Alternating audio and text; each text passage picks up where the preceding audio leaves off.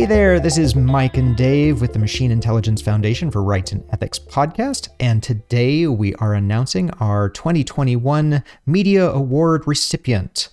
Hey Dave, do you want to make the announcements? We'll kind of skip the fanfare and the drum roll and all that, and we'll just go directly to the announcement and tell us who has won for the award this year. Yeah, so straight to the point, the winner for the 2021 award was the WWW Trilogy by Robert J. Sawyer, a Canadian author.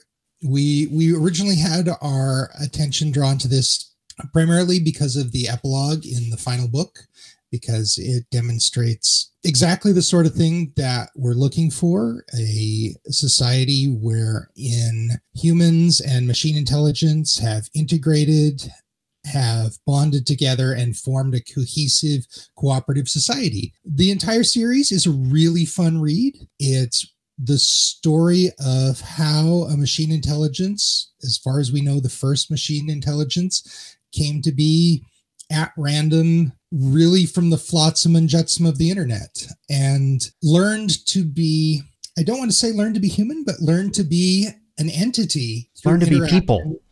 Yeah, learned to be people through interaction with a young blind girl. It's a fun story. It's interesting. It's got a little bit of thriller to it as you deal with the secret government organization. All told, though, it ends up where we want to see things end up.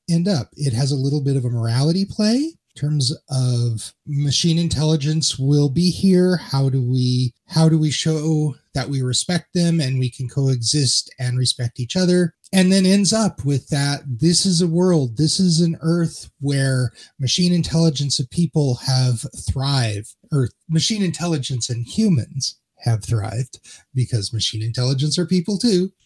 This was a really strong contender last year, honestly, and it only missed out by a little bit because there was just another story, which we've talked about before, that knocked it out of the park. This year, it was the front of the pack, and I got to tell you, fun story, really great message. We really enjoyed it, and we appreciate this, and we hope to see more from Sawyer and more from authors who want to approach stories about machine intelligence in this way.